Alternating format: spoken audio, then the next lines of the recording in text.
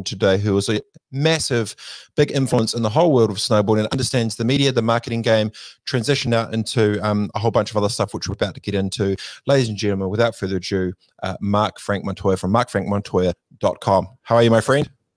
Yo, what's up, man? How are you doing, man? A-okay. So I'll start here. You wake up now in 2021, but you've had a huge history from in a world that isn't in snow. Are you happy with where you're at right now, headspace wise, everything wise? Like how you feel? You've lived an entire crazy world that not many people have lived, and you wake up and you're like, 2021, here I am, out of the game, but in the game. How are you feeling, and how's the headspace, and how is life as Mr. Mark Frank Montoya in 2021? I'm so stoked, and thanks for having me on. I'm stoked to even connect, man. I'm like right now is in the best stage ever, pretty much, like ever. We're just in a good, like the greatest space.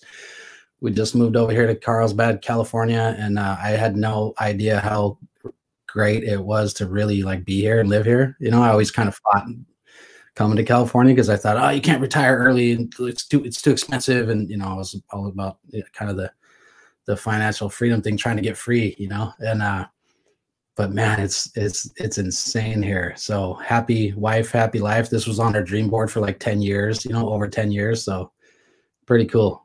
We're stoked. I think we're sweet. So in 2020, 2021, most of the world is a lot of players are leaving California. You've gone to it. Yeah. So you're keeping that consistent. So rewinding back from the world of snowboarding into it, transitioning out of for those who aren't aware, professional career for almost 2 decades, pro model, pretty much everything top to bottom, pro one of the most recognized iconic snowboarders in the game. Thank you. What was the biggest thing that you took out of snowboarding that you've taken into life outside and after snowboarding? What was the biggest insight or learning, or just from a headspace perspective of transitioning out of that game? Because a lot of athletes don't do it well. And I'm just wondering, from the hikes and the peaks of what you went through from the 90s and the 2000s, transitioning out, what did you learn that others potentially haven't? Wow. Great question. Man, so many lessons in there. So many lessons. And I'm actually surfing a lot right now, and there's like so many analogies about the whole surfing game. But one of them for sure is like, it's not what happens to you, it's what you do with what happens to you, and the meaning you put on it.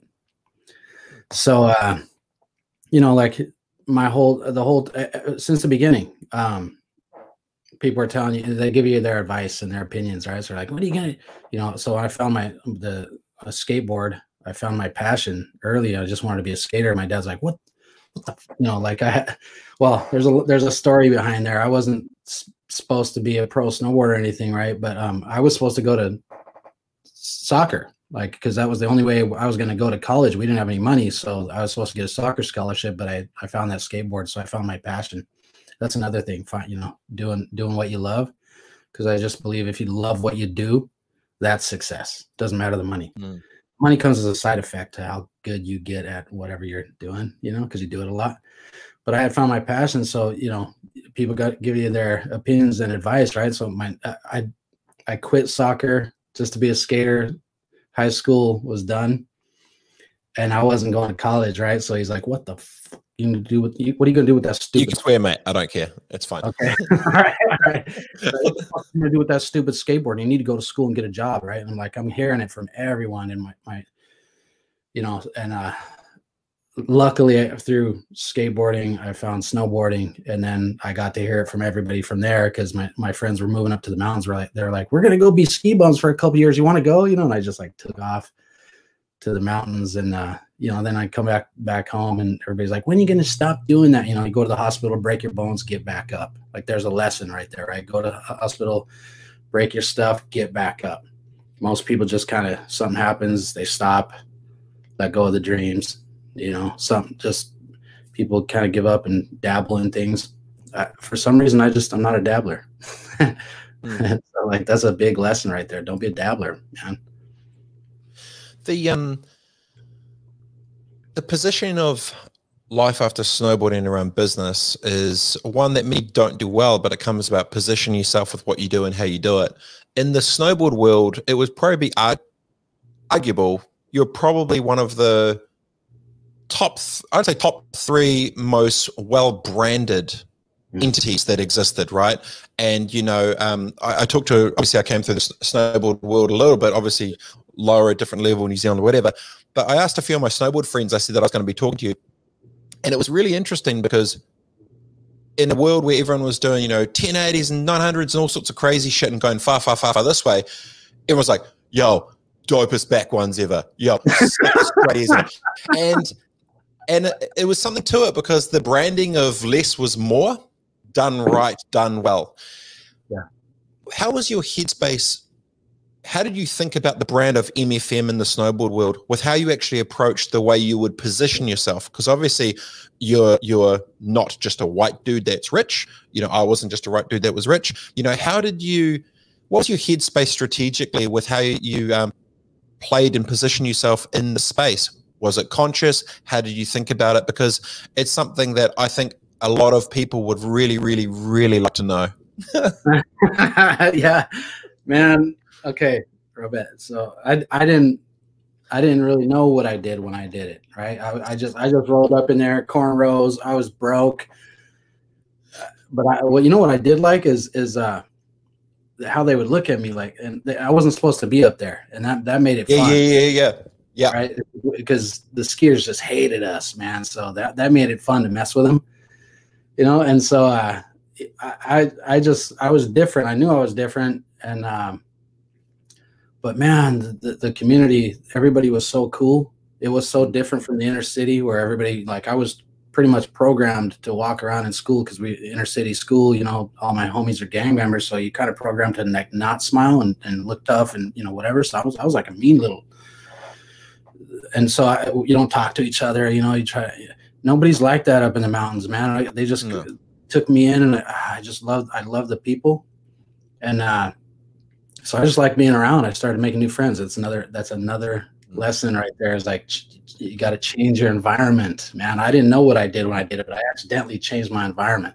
God put a skateboard in my life and the snowboard in my life to like, and so, but then, you know, I know now, like later, I just inspired a lot of people because I started getting all these letters into the magazines like, man, you're the reason I snowboard, man. I'm an inner city kid too, dog. Like, and I was like, wow, you know, I'm kind of like, this is cool because this is different. I knew, and people liked that I was different. I'd make them laugh, man, the way that like the way I fucking talk and all, like just all crazy. They were like giggle and I don't know. It's cool. They let me be me. But you built a brand though. This is the difference is that's your personality of like, you know, you're outgoing, you're fun, you're from the streets, but you're in the snow. There's all these kind of weird dichotomies, and you're in a world where, you know, I was a poor sort of brown kid from I don't know, Christchurch, but you know, I was in a kind of a rich white world, and it was very similar to yourself. The difference being your positioning. Like I genuinely think at a moment you probably had the most pro models, partnerships, collabs with any brand in the snowboard industry. You had, I think, Pro Model, you had flipping headphones with Skull Candy and ICA headwear, and you had Tech 9, everything. Like it was just top to bottom, head to toe, Pro Model, everything. What was your commercial strategy that you used going into when things started to accelerate and get bigger? How did you think about the brand of MFM in the world of commercialization?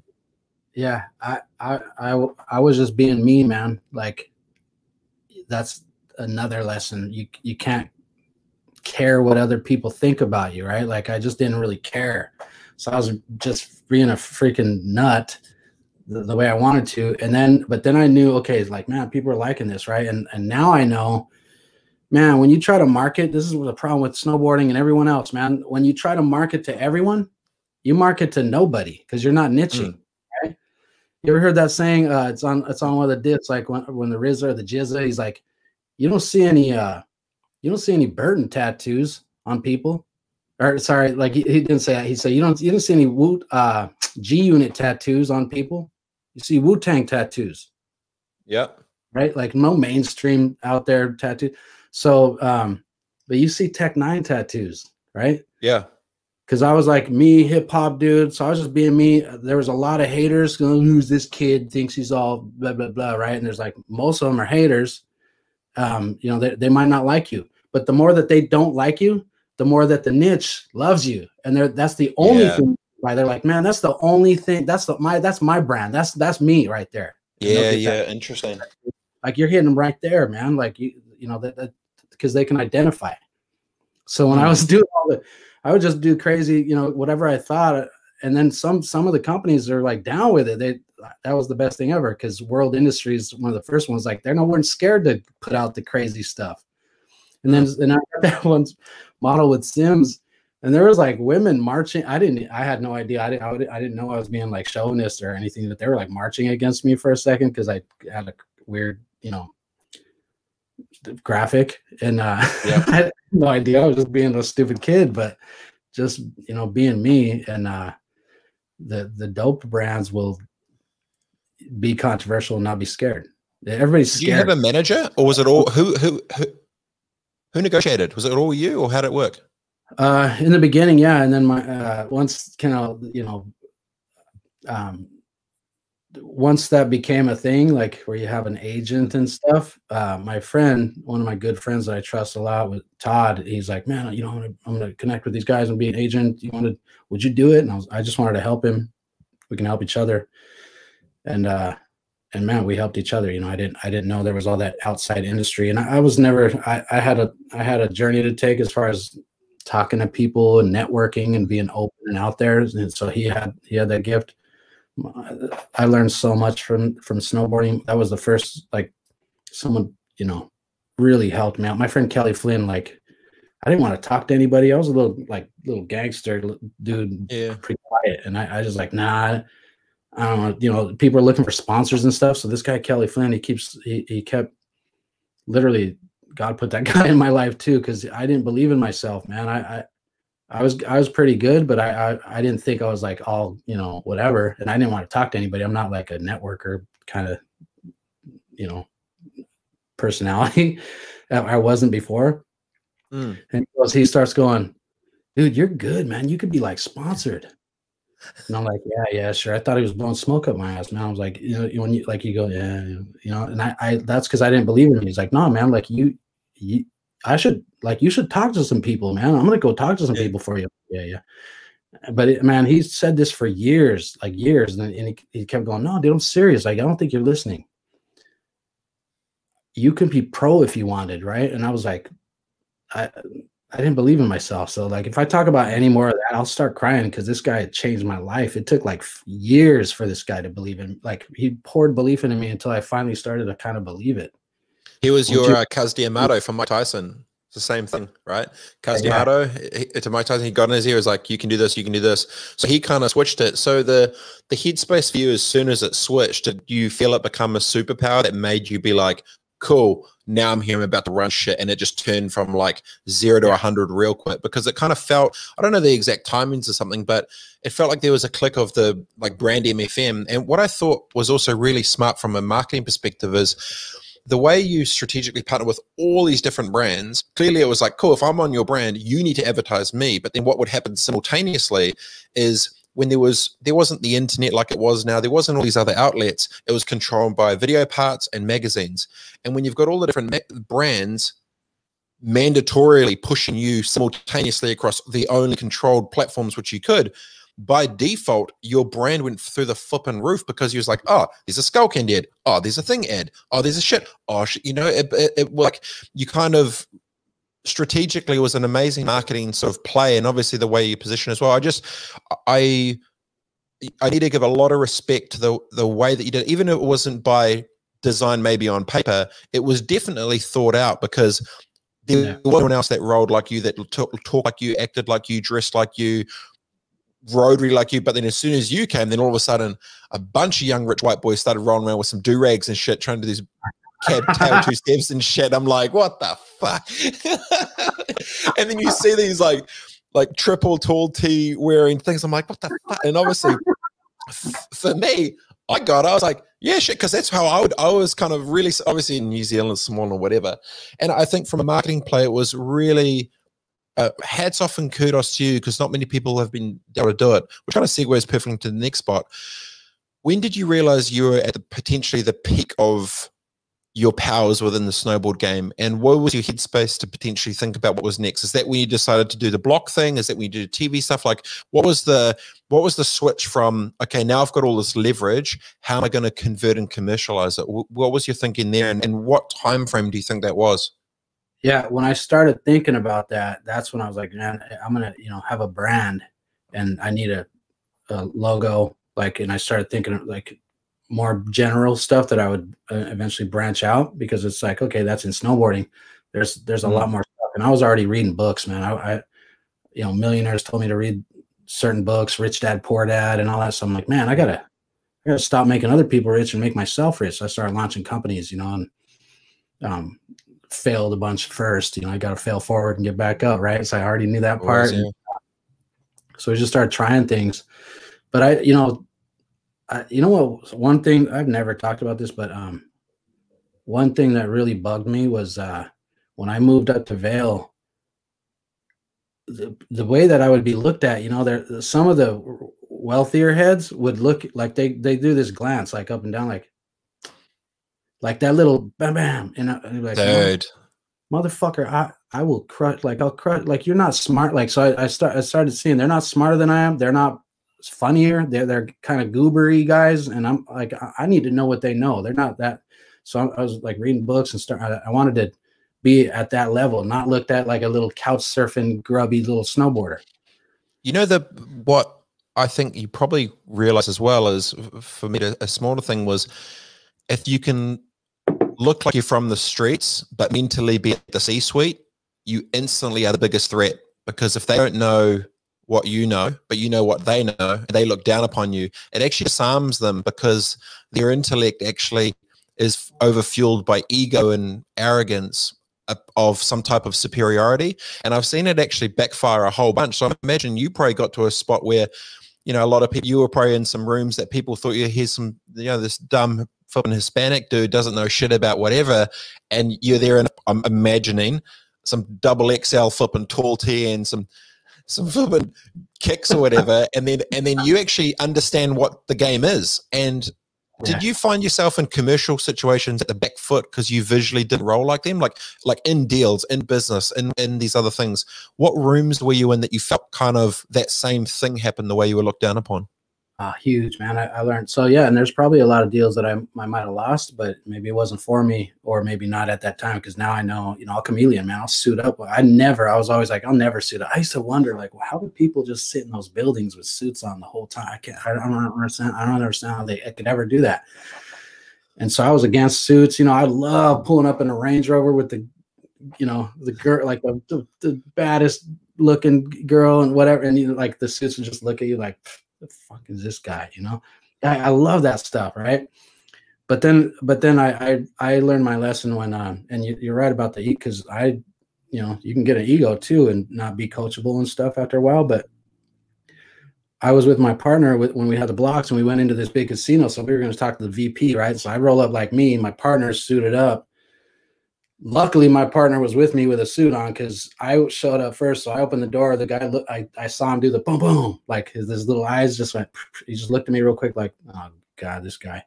And he walked back to his office. I'm like, oh, man, I'm glad my partner's here, And so we talked, and then he found out okay, I wasn't some grub. But, man, people judge, right? And so those are things to think about after a while when you're trying to do real legit bigger deals, because people do, it's not fair, but I like to suit up now on certain occasions. It makes you feel gangster sometimes, but not for anybody else, not to work for somebody else. I'm not a buster, like I'll suit up for me and my stuff when I feel like it. I get it, man. It's the momentum shifting a lot with the optics of, what power can look like. Power doesn't necessarily need to look a certain way. anymore, and those with actual influence potentially sometimes now don't actually have the titles of influence. Some there's a lot. Sometimes I think the look of power is changing in a lot of environments. But I wanted to maybe rewind back a bit. So this was, you're talking to Hotel to do. This is obviously the block I think we're talking about. So this was what, 08, 09? When was the block? 07, 08, 09? Yep. So it's had an arc in a journey, popped down, whatever. Business partnerships work, didn't work. How would you tell the story of the block if you're an alien now, looking back at it? If you were telling yourself what the story was, like what is it in the arc of Mark Frank? What was that piece? Just the block specifically? Yeah, like lessons from the block, life from the block. Oh, life from the block. Man, I don't. It just depends on the stage you're in, right? When I thought that up, it was from necessity, because we would just roll around and travel, and every time I'd go to a hotel, they were kind of greedy. They'd charge you for Wi-Fi if they even had it. We didn't even have any yet. They didn't. It was so boring. The only reason you go there is just like you don't want to be hanging out, right? It was just to go there and sleep. And we would never hang out in hotels. They weren't cool. So I just was like, man, if I had a hotel, I would do all this, cool stuff. And so I had these ideas. Met up with my partner, and we're like, we're gonna do this freaking. And then especially because the ski resorts, just a couple of them are still like skiers only. So we're like, snowboarder only, man. Forget it. It's like just be partying. Pure party. So at that stage, they're like, yeah, this party, like make it fun. After a while, though, man, I went through like a stage in my life where, I was like getting divorced, going through like being really busy and missing time with my kids because I had kids in the process. So I'm like, started to think about more meaningful things. I'm like, what am I here for, man? Is it to help, seriously to help 21-year-olds get plastered and act like idiots at a hotel, or like what's, you just start thinking about stuff. So yeah, that's when all the other stuff opened up, for the next stage. So I just kind of grew out of it. And already I was kind of learning about all the self-development and automation and trying to get financially free, that kind of stuff. So I was like, man, looking at, I kind of just lost interest. What do you think the biggest learning from it was? Like commercially, what did you learn commercially from it? I think, well, watching who you can work with, being picky of who you can work with. Like, well, it's, man, people get funny with money when currency reveals character, right? Because the way I kind of saw it from the outside, and you probably won't remember this, but when I had my snowboard website thing in New Zealand years ago, we did a feature and stuff on the block, and I'd reach out to you, and you hooked us up to go and actually stay there for a night. We did this whole profile piece and stuff and connected up with it, and it was like the same way Branson looked at air travel. Was like, hey, this is boring, let's make it fun. Yeah. Hey, the way, he had the mindset of what the intent would be, but then actually converting it out. Now you clearly had a similar thing of like, how do you sort of make that fun? But the team around that surrounds it's important, especially if your brand is at the masthead of it, but then operationally there's a disconnect of someone else that is respected or whatever. And that's what I was going to ask you about, that of just, from a commercial standpoint, if you were to redo it, what would you have done differently? You run it back. The right people for the right jobs, right? There's like different kind of personalities. Some are like accountant types with the safe and secure kind of structure, that kind of stuff. And then there's like the wild, heads that'll be in the marketing, and the marketing always fights with, like in Tech9 and every other company, the marketers would fight with the accountants because like, no, you can't waste all that money on marketing. He's like, well, if you don't do this, how are you going to bring in the money? Blah, blah, blah. It's like they go back and forth. So you need all kinds of the right people and the right personalities for the right jobs. And you want to, be picky of who you partner with, depending on the vision that you're trying to create. Right. You obviously built up a bunch. Was this did the block sink you back down, or like where were you at? Was it like, hey, this is one of the 50 things I'm doing, stuff it next, 3-5%, whatever? Or was this like a shit, okay, this is big? Like how big of a dip was it for you in terms of the ecosystem of Mark Frank? Wow. No, it's a crazy story. So that was big, but my partner was running it, and see that's that was my mistake. And I learned my weaknesses, which is the back end infrastructure kind of stuff, and to watch the money and have control, right?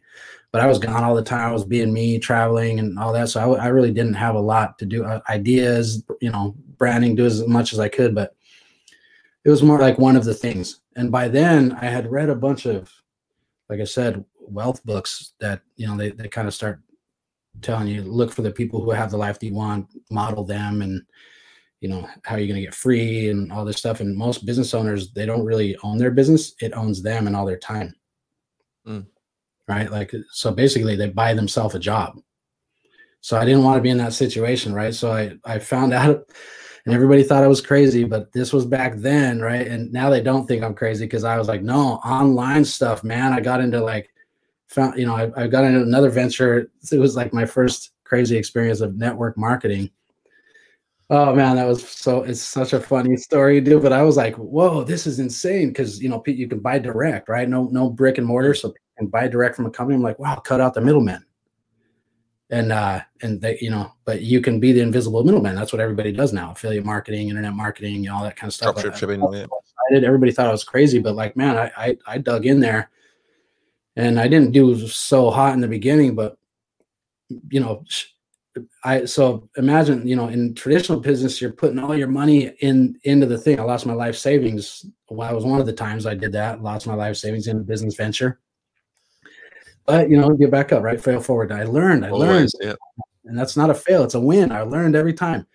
And so, but, so in regular business, you're putting all your money in for the first 5 years. Like, you got to keep putting the money back in, and you're the last one to get paid, right? You got to pay out your employees and everybody else first.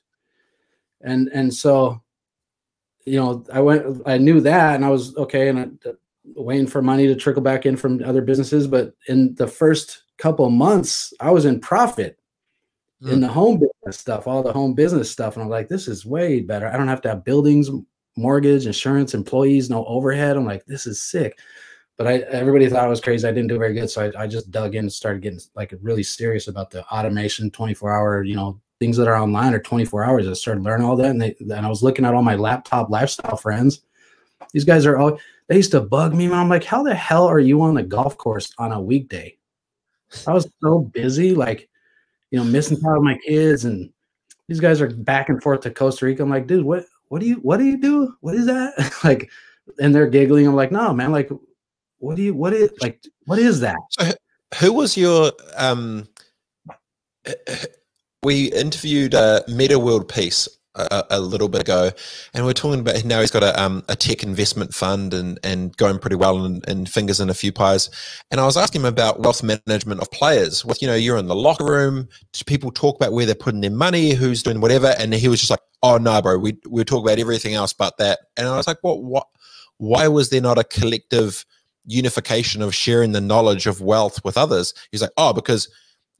You want to be the best. You don't want to say, well, I've got this, I've got that. And it becomes kind of some rah-rah macho shit. I'm interested from a snowboarder's perspective, who was in your commercial circle that was close to you during this time? Did you have like CFO caliber people close to you? Did you have strategic thinkers with global expansion experience in the tech space? What did you have and what didn't you have? I was trying, dude. And this is why I'm so stoked to connect with you and everyone else to learn, right? Like I started off with nothing, man. I didn't know any millionaires until I got into snowboarding, right? And start to pay attention to people like Ken Block and, how do they, and I'm just always trying to meet people and find out, right? But I still, up until that point, I didn't really have anybody. That was like my partner in the block was like a brother-in-law. And usually, I don't know what book I read, but it was one of the 7 mistakes or 7 types of investing that mistakes you can make is investing with a brother-in-law. That was like number 6 or whatever in it. And I was like, oh man, learn that later, right? But no, I didn't have that. I met all my mentors mostly in books at first.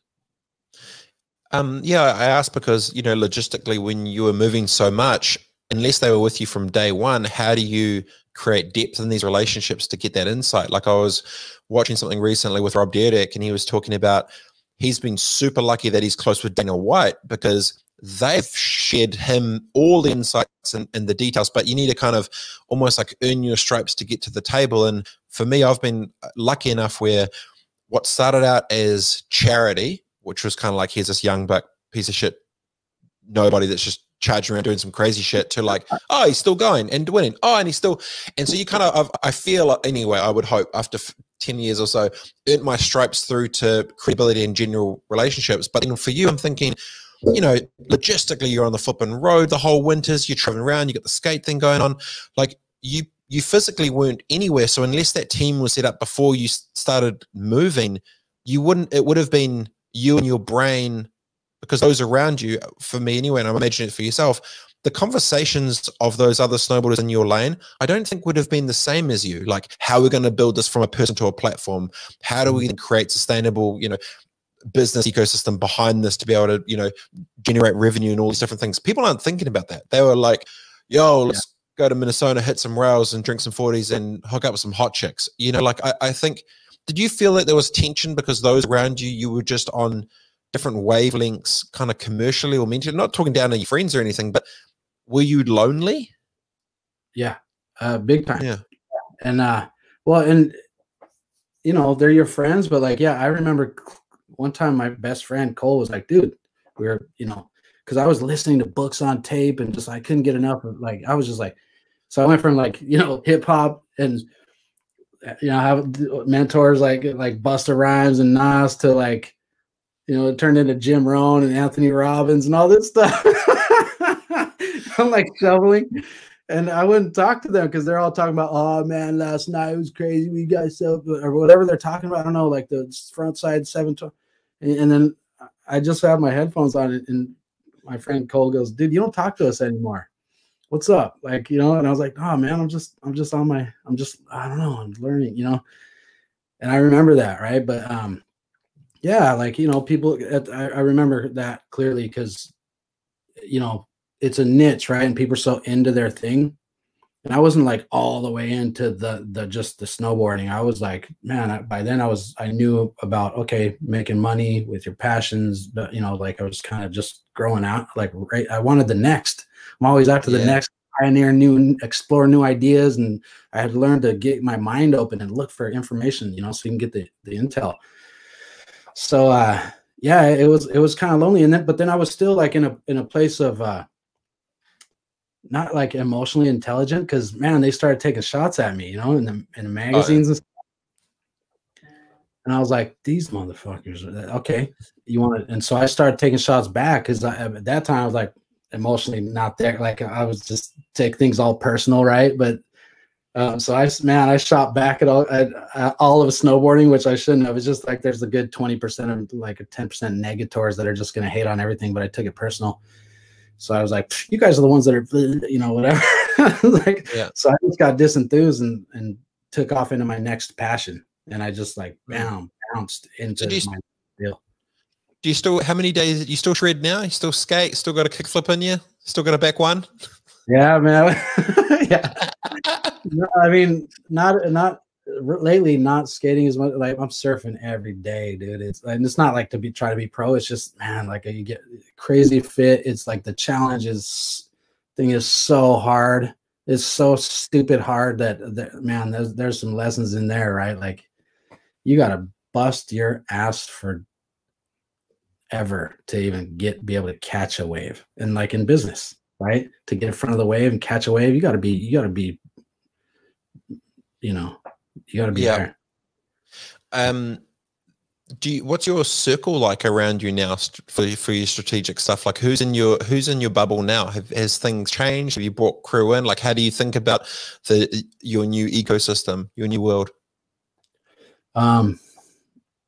Great question. I'll always be the dumbest one in the room, man. Like I have a friend, Brandon Lowry, he's such a good person, a mentor.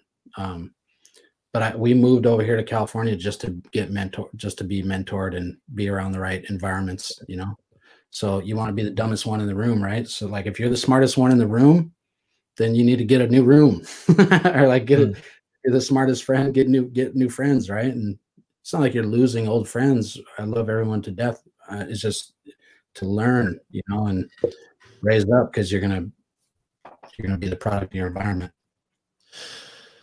Yeah, the circle one's a tricky one. It's like levels. I remember watching this little documentary thing, and it had Snoop Dogg talking to ASAP Rocky, and it was kind of like old dog, young buck, and he was talking about, he's like, you know, these levels to this shit, and basically if you and your homies from day one are here, and if you want to, you know, if you want to get to here, they either got to come up, either you stay there and do nothing, or they have to come up with you. And so he was talking about the gap between the greatness of what you want to get to and those around you, if they'll support you and come and level their shit up to get to it. Or, you know, similar to the other conversation, you know, I'm sure you're in the back country there, they're talking about, you know, partying, drinking and bullshit and girls and whatever, and you've got to flip an audio, you know, Anthony Robbins headphones on. You're in two different lanes. There's a gap, you know. And so what Cole was probably talking about was that gap. Now, when you maybe transition, but now, like when you actually back a second, now when you look at the snowboard world, you're the Don, you were the guy, you were the dude. Who do you think has the torch in your niche? You were the Don in the niche, right? Who do you think has the torch now in that space, in your opinion, when you look at the snowboard world now? Obviously, we've had, you know, recessions come through, demolish people. We've had so much different crazy shit. But with the current world of snowboarding today in 2021, who do you feel holds the torch? Man, I feel bad. I don't feel bad. I'm busy, but the kid that rides for Nitro, I'm not plugged in all the way, but man, Torstein, so sick, dude. Shaun White, I got so much respect for. Like, wow, mindset, everything, just badass. But the kid on Nitro, I'm gonna make myself look dumb here. He's sick though, with all the butters to the, like, just crazy 60s, all way too much control. What do you think of like the quads now, like triples and quads? Like, you know, in your day, was it, you know, back to back? I remember when, I think it was the White Album, whatever came out, Shaun White went, well, I think he was practicing at Snowpark. It must be maybe 05 or 06. He was in, you know, all 4 nines. It was like, oh, he's going to do all 4 nines. It was like the biggest thing in the world. And now I watched, I think, you know, X Games Big Air, and it's flipping switchback quad 16, front 18, tail. And I'm like, what the fuck? How did this shit happen? Like, what do you, when you look at the talent now and what they're doing, what do you think? Would you do it again? Is that a smart choice? Does the back one still prevail? What do you think of snowboarding in 2021? Yeah, no, I mean, it's not that hard. I mean, if I had an airbag too, I'll bust that out. You know what I mean? Like, because like back then, that was the level back then that we were messing with that, and to be pioneering that stuff. Now they're pioneering this, but this guy's got airbags and all this crap. So it's not that, you know, it's pretty crazy, but you know, when you're younger, you can take beatings too. It's not like one of the questions that I can't believe I can't think of this kid's name. Is it Marcus Cleveland? Yeah, Cleveland. Thank you. Yep. Marcus, yeah. I was thinking it was. I just was like, I didn't want to. So I was going to ask. One of my friends asked me to ask, what's your favorite ever J2 story? Oh no, man! There's so many. Because I never met the dude, and it was obviously, you know, like sad to hear what had happened. But I just remember when I was younger watching this thing, like, this dude is wild. Like, he was wearing some crazy orange pants and these funky, weird, like gap shifty 50s and shit. I'm like, it's like a stand-up comedian mixed with a gymnast, circus acrobat, but drunk, smoking, and on a rail. Like, it was just this weird. It was such. Is that a fair, accurate description of J2, or am I way off? Man, it's just like he wasn't even trying to be like that. It was just like normal him, you know, just so genuine, man. He was so warm to everyone. So like he was one of the first that was just such a warm, friendly dude, without being like overly friendly, just man, so cool.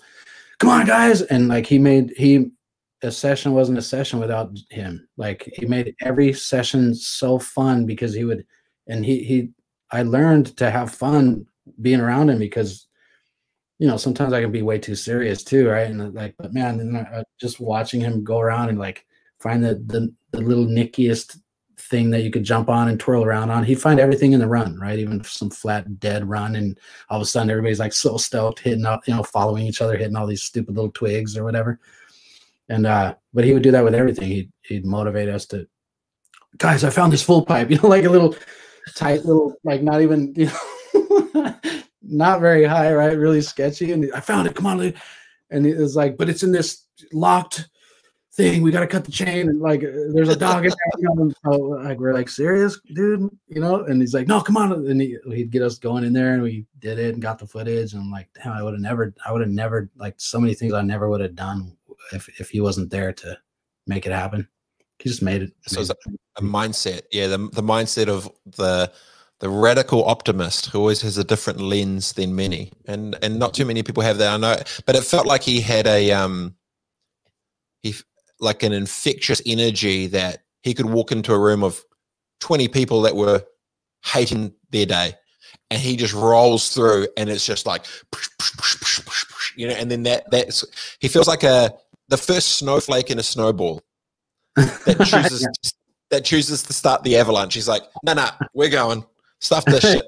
Let's boogie. Everyone has one in their group, right? And you can't go on a trip without them. Yeah, it's even just there was I forget what it was talking about. You know, people won't remember what you said or whatever. They'll remember how you made them feel. Mm-hmm. You know, and I even met him. Don't know. I'm not going to sit here and say I am close in any way. But the energy of what I saw from afar, from everything that was created, he was clearly a guy like that made people feel a certain way, that brought joy and energy and positive momentum and kind of just like in many ways, probably like a good positive glue for a good time in your life as well. So I'm sure you've got plenty of memories which probably aren't suitable to be discussed publicly. That's exactly what I was thinking. He got us in so many situations and fun, you know, after the bar and all that stuff. But again, what's one drinking story of J2 which not many people would know from a night out that went south and you woke up and you're like, how did that shit happen? Yeah. Oh man, I don't know. We can't. It's one that we can't talk about. There was like girls involved, you know. Oh, okay, yeah. Okay, like another one. But yeah, I mean, you know, that's young stuff. But you wake up, you don't know where you are, how you got there, how you're gonna get out of there. Like none of it. And that's it. It's the story you tell later. It's priceless. He was a gift. I remember the footage of you just spraying skiers. And I was just thinking about before we chat, I was like, I wonder, for those that aren't aware, so as part of certain video parts would just be these crazy aggressive toe side slashes, just demoing skiers, like smoking them. And I think, I don't know where it was in Utah or Colorado, but it was that crazy slush spring shit. So it was just like walloping these dudes. I was thinking about, I wonder how many people, because we started just spraying skiers. We thought it was funny. I wonder how many, I wonder the butterfly effect. Have you ever thought about how many fights have got into, people, altercations on the mountain, people getting kicked off the mountain, ski patrol arresting people, police getting involved, and fights that have been started because you created 3-second snippets of you just toe-side demoing skiers in Utah. Have you thought about the consequences of your actions, Mark Frank Montoya? Yeah. No, I've lived through them too, man. One time, so he's like, so many. Yeah, but give me one. Go. I went to Keystone one time to get, like, they gave me a pass, right, a free pass. But I went to go get it, and they're like, "Oh, this is you, huh?" And I was like, "Huh? You're the one that did the thing." We get people every day coming in here complaining because snowboarders are spraying their skiers, and they like almost didn't give me that pass. Like these corporate guys with the sweaters on, like they were mad, you know. Oh, dude. And so what were you aware of aware of the following that you had, because you were more influential than social media influencers without social media? Were you aware that, you know, you do a spray scares and then you get all these fights? When you were thinking about like all your butters, you know, you do a lot of different, like, you know, flat ground butter tricks and all sorts of shit, you know, simple, cool shit done dope. And it was just weird because it was so, people are off like, let's do, you know, Ross Powers 20-foot methods. Let's do, you know, crazy shit here. And it's like, no, I'm just going to do like a cat tail switch 2 sev, you know, do-rag face mask, all this shit. And that's what popped. Like, did it ever surprise you, or your thoughts about the influence that you actually had from a trick influence side of, because if there was a history Bible that comes out of the Hall of Fame of snowboarding, those two things would definitely be in there, which I'm sure would be like back ones, straight ears, and dope, spraying skiers and butters. Have you thought about that as well? I have now, yeah, like, because that has a lot to do with the marketing that you asked about, right? But back then, you know, I was just doing, I learned early, only do, like, I learned all those lessons, you know, go after like the passion, not the money and all that stuff, and just do what feels good. So I would just do what feels good, and then you do a lot of it, and then you get stupid good at it, right? Like, I'm more scared of the person who knows only one kick but has done it 1,000 times than I am the dude that knows 1,000 kicks, you know, that kind of thing. And you start to get your own rhythm and potency with it. But you know, when I thought about that, this I was like, man, no, we need to, I want to put a lot of spraying in this part, because they would piss me off so bad. And I knew I would watch the skiers like you know, and get in the way of the rails and all that, and get in the way of people in the park. And then the skiers would be mad at the snowboarders, and the skiers were the ones that would be in the way, right? Because they only look forward, right, going down, so they're not looking side to side. And then so the snowboarder that can look side to side and is watching everybody, you know, carving around and having fun, it's not their fault in my eyes, right? But it wasn't their fault. So I would always look out for people, but the skiers would not look out, and then they'd reckon, and you know, they'd be all mad, throwing their pole at you and stuff, and you get to grab their pole and throw it.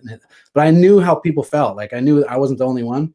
I'm like, I want to put this in, and you got to get into people's mind, right? Like, how do they feel? How do they feel? What are their problems? What do they think about? What are their frustrations, their pains, their challenges? And then that they identify. If you can get people to identify, that's the deal. You know, so people identified with how I felt. Well, you felt like spraying skiers and pissing the bastards people off. But I have always wondered about that, because when you can own a little niche like that of like, I'm just going to spray the shit out of them, and then that spring slush, when it just demos them, they're just like, what the fuck? Those are like heavy projectiles, the slushy ones, yeah. Because like, oh man, it's so good. So maybe I'll switch gears a bit, but there's lots of learnings that snowboarding is teaching you about headspace and belief in yourself and whatever. Now in your new world, so when people ask you now in 2021, they haven't seen anything, like when they say, hey, what's your name? I'm Mark. They're like, hey, Mark, what do you do? ... So in 2021, and I say, hey, Mark, what do you do? How do you answer? I help people make money from home now, and you know, mindset stuff. Bring in more channels of income coming into their business. Every business needs more leads, more sales, more income coming in. That's all. I mean, you have to learn new things, mindset, you know, new school business, but also financial education, right? Like, not a lot of people are financially educated. That was one of my problems, and why I blew a lot of money, wasted a lot of money, got taken advantage of from a lot of people. The system is rigged against you, you know, like Wall Street and all the crap. So I teach all this stuff and coach, and you know, it's, a lot of professionals are out there, but I know a lot of smart broke people. Right? So is the product courses? Is the product an app, a widget, a site, a design studio? Like, what is the offering essentially? Yeah, it depends on what people or, you know, where they're at and what they want to do, what their passions would be. But there's all kinds of stuff. There's network marketing, internet marketing, you know, affiliate marketing, all that kind of stuff. I have a blog. There's financial education programs. We're going to be opening up offices over here. You know, there's like ClickFunnels is a software that you can use to build a business online, because traditional business, man, is dying, right? People with COVID, they had to learn how to make money from home and get more efficient and automated, and, you know, sell things online. There's tons. So in 2021, what do you think the most effective way to make money from home would be? If it depends on what you know, what people are looking for, right? If they're, for me, I just wanted to be home, like with around my kids. So that would be home business, right? But then that depends on what you're into. If you're a kind of techie person, you can figure out how to leverage with Google, or, you know, have a blog. If you don't mind being on video, you can. It just depends. So I consult, you know, or send people through my own funnels to see how serious they are, and, you know, if you're coachable and learnable, you can find out. But I really like sit down and find out what would be a good fit, right? And where they can start. We're in debt, they don't have money, you know, so we figured out that you can make money with no money. That stuff is going viral. Some people might have seen like the viral whitening toothpaste online. We helped to get that going, where you can make money with your Facebook. There's like all kinds of crazy stuff. It just depends on where people are, and if they have other business. Like if they already have a business, you can teach them how to bring in more channels of income coming into the business with using their image. Got it. And the revenue stream from it, is it pay for a course type thing? Do you pay it from engagement and then clip the ticket on equity? Is it, there's a financial backing? Like, what are the different models of engagement? Because I asked because a good friend of mine in New Zealand, James Kemp, he was at a time living in Bali, selling the flipping dream, walking on the beach, blah, blah, blah. But the difference was he actually did it and was with $200 million companies, and he's a flipping baller. Yeah. One of the early things, like he's a weapon. But I keep saying to him, I was like, bro, you do realize that the wave of coaches selling courses to other coaches to be coaches, that literally looks like you. But the difference is you've actually done it, and you're not like any of these other guys. So how do you differentiate yourself with actual depth when there's so many of these? And I've also know several, let's just call them Muppets, who don't know flipping what they're doing, and they're preaching the gospel of all this other shit. And it's like, dude, no, when you're not converting shit into that thing, you don't actually add any value stuff. You don't actually understand business. You're just exploiting this wave of coaches take our courses for coaches. So, but that's what I was asking about the revenue models. How do you, what are the ways that you think about genuine engagement for actual impact for businesses in a modern wave when there's a lot that obviously don't know what they're doing? Yeah, that's a great point right there. And that's what I was talking about, the dabbling, right? Because everybody, so I want, like, this is why I love what I do. And I love talking about this stuff right here, because see, when I first jumped in, I didn't know shit either. So then I went out and trying to tell my friends, and I didn't know how to explain what I was doing, right? So most people at that point will give up because all their friends are like, you know, whatever, go out and kill your dreams, right? Like, they don't know they're doing it. And back to that point we were talking about, you know, you start like going off in another direction, and you're like taking off, right? But your friends are all right here, so they don't know that crabs in the bucket thing, but they'll go say little shit, nobody's gonna buy that stuff, and they don't know. They just don't want to lose you as a friend, right? So they grab you, and they try to pull you back down so they don't lose you as the friend.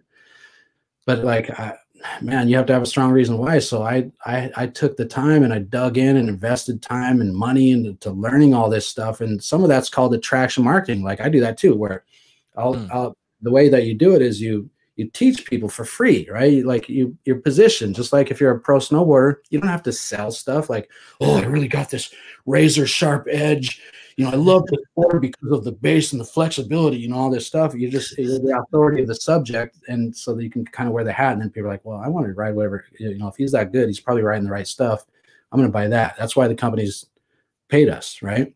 So when you learn the stuff, you hang in there long enough to actually learn it and do it and get the results, and you can teach it for free, right? So I have a blog, I do videos, I'll, you know, scale some ads, and then sell courses. So I sell some of those courses because those courses taught me how to do it, right? So I ended up, and what some courses teach you to do is marketing. They're marketing platforms. Some, like, one of the things is like it's an actual education platform that teaches you how to market, right? So most people that get into like all that marketing stuff, network marketing, which is, I still have a passion for that. I'm getting paid out of 17 countries from one of those. Crazy. So, but it wasn't from like chasing, I tried the whole chasing your friends and family, like the nightmare way to do it. And that's when everybody thought I was crazy. What's worse, going into business with your family or trying to sell them the course? God. Yeah, don't even try, and don't do any of that. I would never, like, and if you think about it later, I was thinking about, like, man, I wouldn't even hire most of my family if I, in a traditional business. So why would I ask them into a business, right? But no, but like, so you learn how to market, right? You got to invest in yourself and take courses, and you learn how to find people who are already interested in what you have to offer.